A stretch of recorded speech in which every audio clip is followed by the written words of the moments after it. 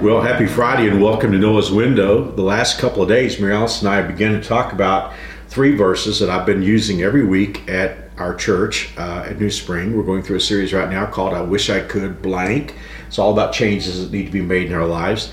And I felt like there are 3 verses that just really speak to the whole process. Process is the operative word. Because I think the first verse, Philippians 4:13, is where it all starts. It says, I can do all things through Christ, which strengthens me. Well, if I don't believe it's possible, I won't even start. So that's where it starts. I've got to believe that through Christ, with his strength, I can do whatever it is that needs to be done. Then, of course, once we get started, then there are those individual actions that we have to do to build or lead up to success. And in the message, you talked about the things, knowing the things that we can change and the things that we can't change. So if you haven't seen that message, you really want to go back and watch that. Well, you know, those actions, they're challenging. They're uphill. And a lot of times we want the plan to be finished, but life doesn't work that way. We have to trust God for the plan to be successful, as that verse says. But it says we're to dedicate our actions to the Lord, those steps that we need to take that are uphill. Well, we come to the 3rd verse, which for me is kind of the closing parenthesis of this whole process of change. And it's in 2 Timothy chapter 1, verse 7. And if you're ever watching me preach, you'll probably notice I get this deer in the headlight look when I preach it, because it's just so big. Every time I look at this verse, I'm like, wow, how can anyone teach everything that's in this one verse? But I try, at least, to get a part of it done each week. Let's talk about it for a moment. Let's look at the whole verse and then we'll take it apart. The Bible says, for God has not given us a spirit of fear and timidity, but of power, love, and self-discipline. So, you know, there's kind of a line of demarcation in this verse where it says God has not given us something, and then on the other side of that line it's God has given us something. So let's look at what God hasn't given us. God has not given us a spirit. Now, they're probably the best modern word that we would have to use there would be attitude. God has not given us an attitude of fear and timidity. Now, talk about that for just a moment, Mary Alice, because what does fear typically do to us? Paralyzes It paralyzes us. That's keeps right. us from doing the things that we might otherwise do, but we're just stopped in our tracks. Yeah, timidity says I'm going to try, but I'm not going to try very hard. And I'm just sure I can't do it. Yeah. And I don't know why, but for some reason God has a real problem with timidity, because there are a lot of verses in the Bible where God just lets us know he doesn't care for timidity. I think, is timidity the opposite of faith? Sounds to me like it is. Yeah. Because, if you look at the people in the Bible who were credited for their faith, they were bold. Like the woman who touched the hem of Jesus' garment. You know, she defied social convention. And she just said, if I can do it, I will be healed. And there's no timidity in her. So I think God really does love it when we're not timid. Well, and it goes back to the other things we talked about, because one of the reasons we're timid is we don't really think we have the power to do this. Or think he has the power.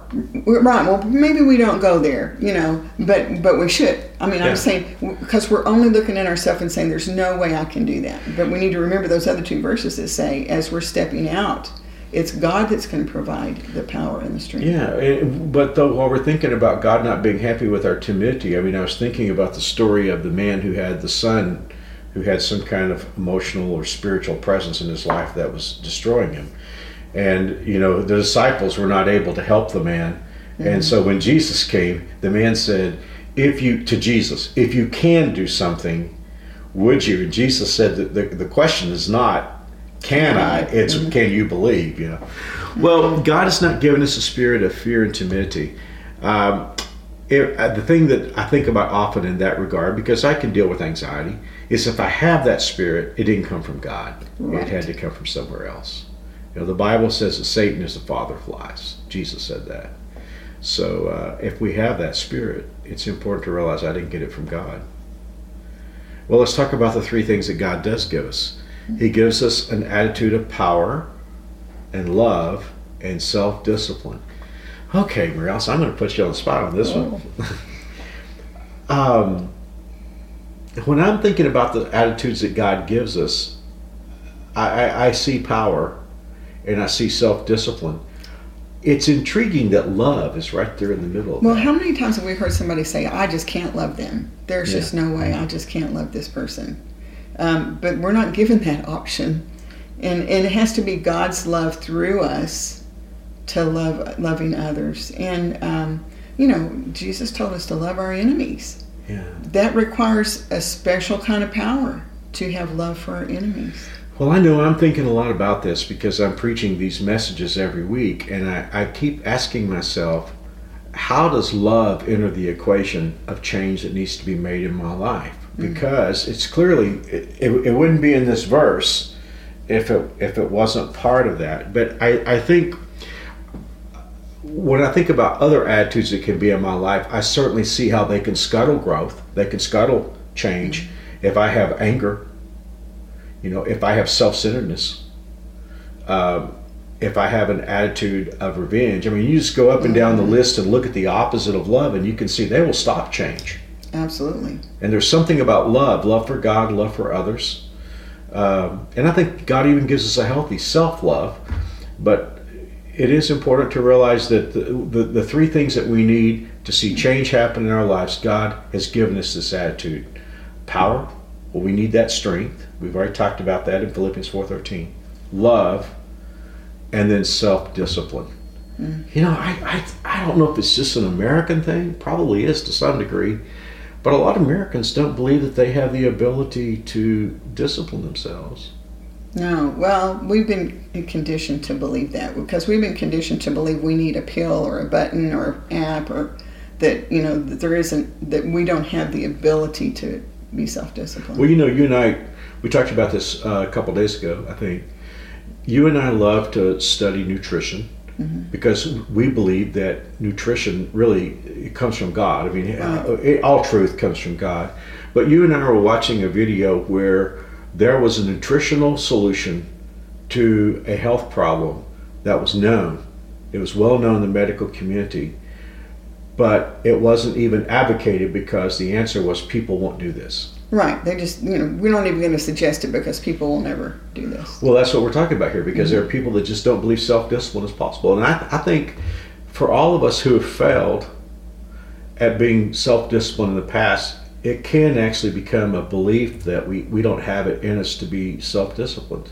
And yet the Bible says God's given us. We have that power because That God attitude provides is that there. power. Backing up just a minute, but I was thinking about something, and I need you to supply the address because I always get confused between first and second. But the love chapter. Remember the love chapter in Corinthians? Yeah, 1 Corinthians 13. 1 Corinthians 13. I think it's interesting, if I remember right, it ends with a little passage that he's talking about how he believed when he was a child and how he put away those childish things. Isn't it interesting that one of the signs of maturity is the ability to love? Yeah. Oh, that's true. Yeah. Well, because love is the opposite of selfishness. I mean, it's the opposite of a lot of things, but really, if you take all those things that love is the opposite of, and you tried to put it in one bag, you could label that bag selfishness. And I think there's something about growing and maturing that teaches us the importance of the need. So there's actually a connection between self-discipline and love as well. Very much so, yeah. And then, wow, I was just thinking about something else in 1 Corinthians 13. It says love never fails.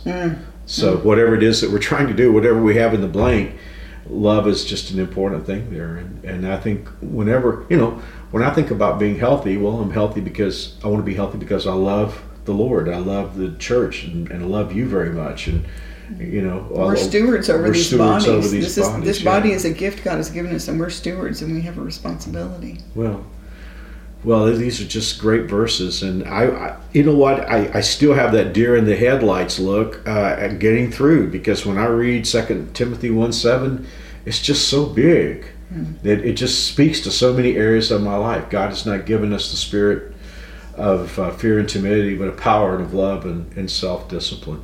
So and the thing of it is, the Bible says God's already given it to us. It's there. It's there. It's there. It's there. Oh, wow.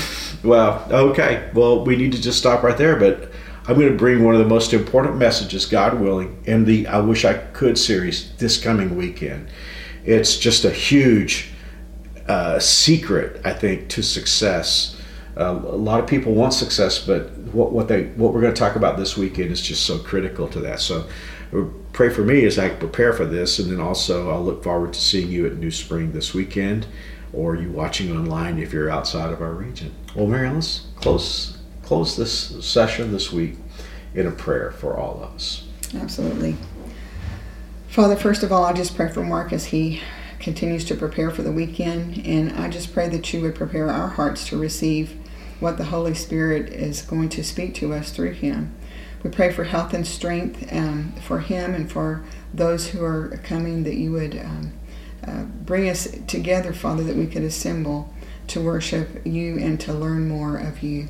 And as we face the week ahead, I just pray that you would remind us, as you have through your word, that we do have power because you provided the power.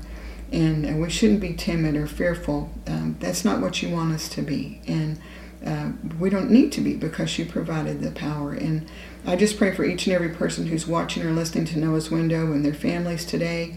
I pray that you would remind us all of this very important truth as we go about the different tasks of the day, the different challenges. Just remind us, Father, of how powerful you are and how present you are, and what we don't need to be afraid of. And if we are fearful, to remind us, Father, that didn't come from you. You've never caused us to be fearful. And I just pray for each and every one and each and every family that you would keep the evil one away. And help us, Father, to keep our eyes on you as we look so forward to the day when you're going to come and set everything right and take over. We so look forward to that time, Father. In the meantime, I pray that you would help us to be faithful servants and represent you well. And may we see victory in our lives, that we can point back and give you glory and honor, because we know that it's you working and not in our own flesh. But we love you, Father, and we just thank you for all these things and pray all this in Jesus' name. Amen. Well, thanks for joining Mary Alice and me on this Friday, and God willing, we'll see you on Monday. If not tomorrow. If not tomorrow. If not tomorrow at New Spring. God bless. We'll see you soon. God bless.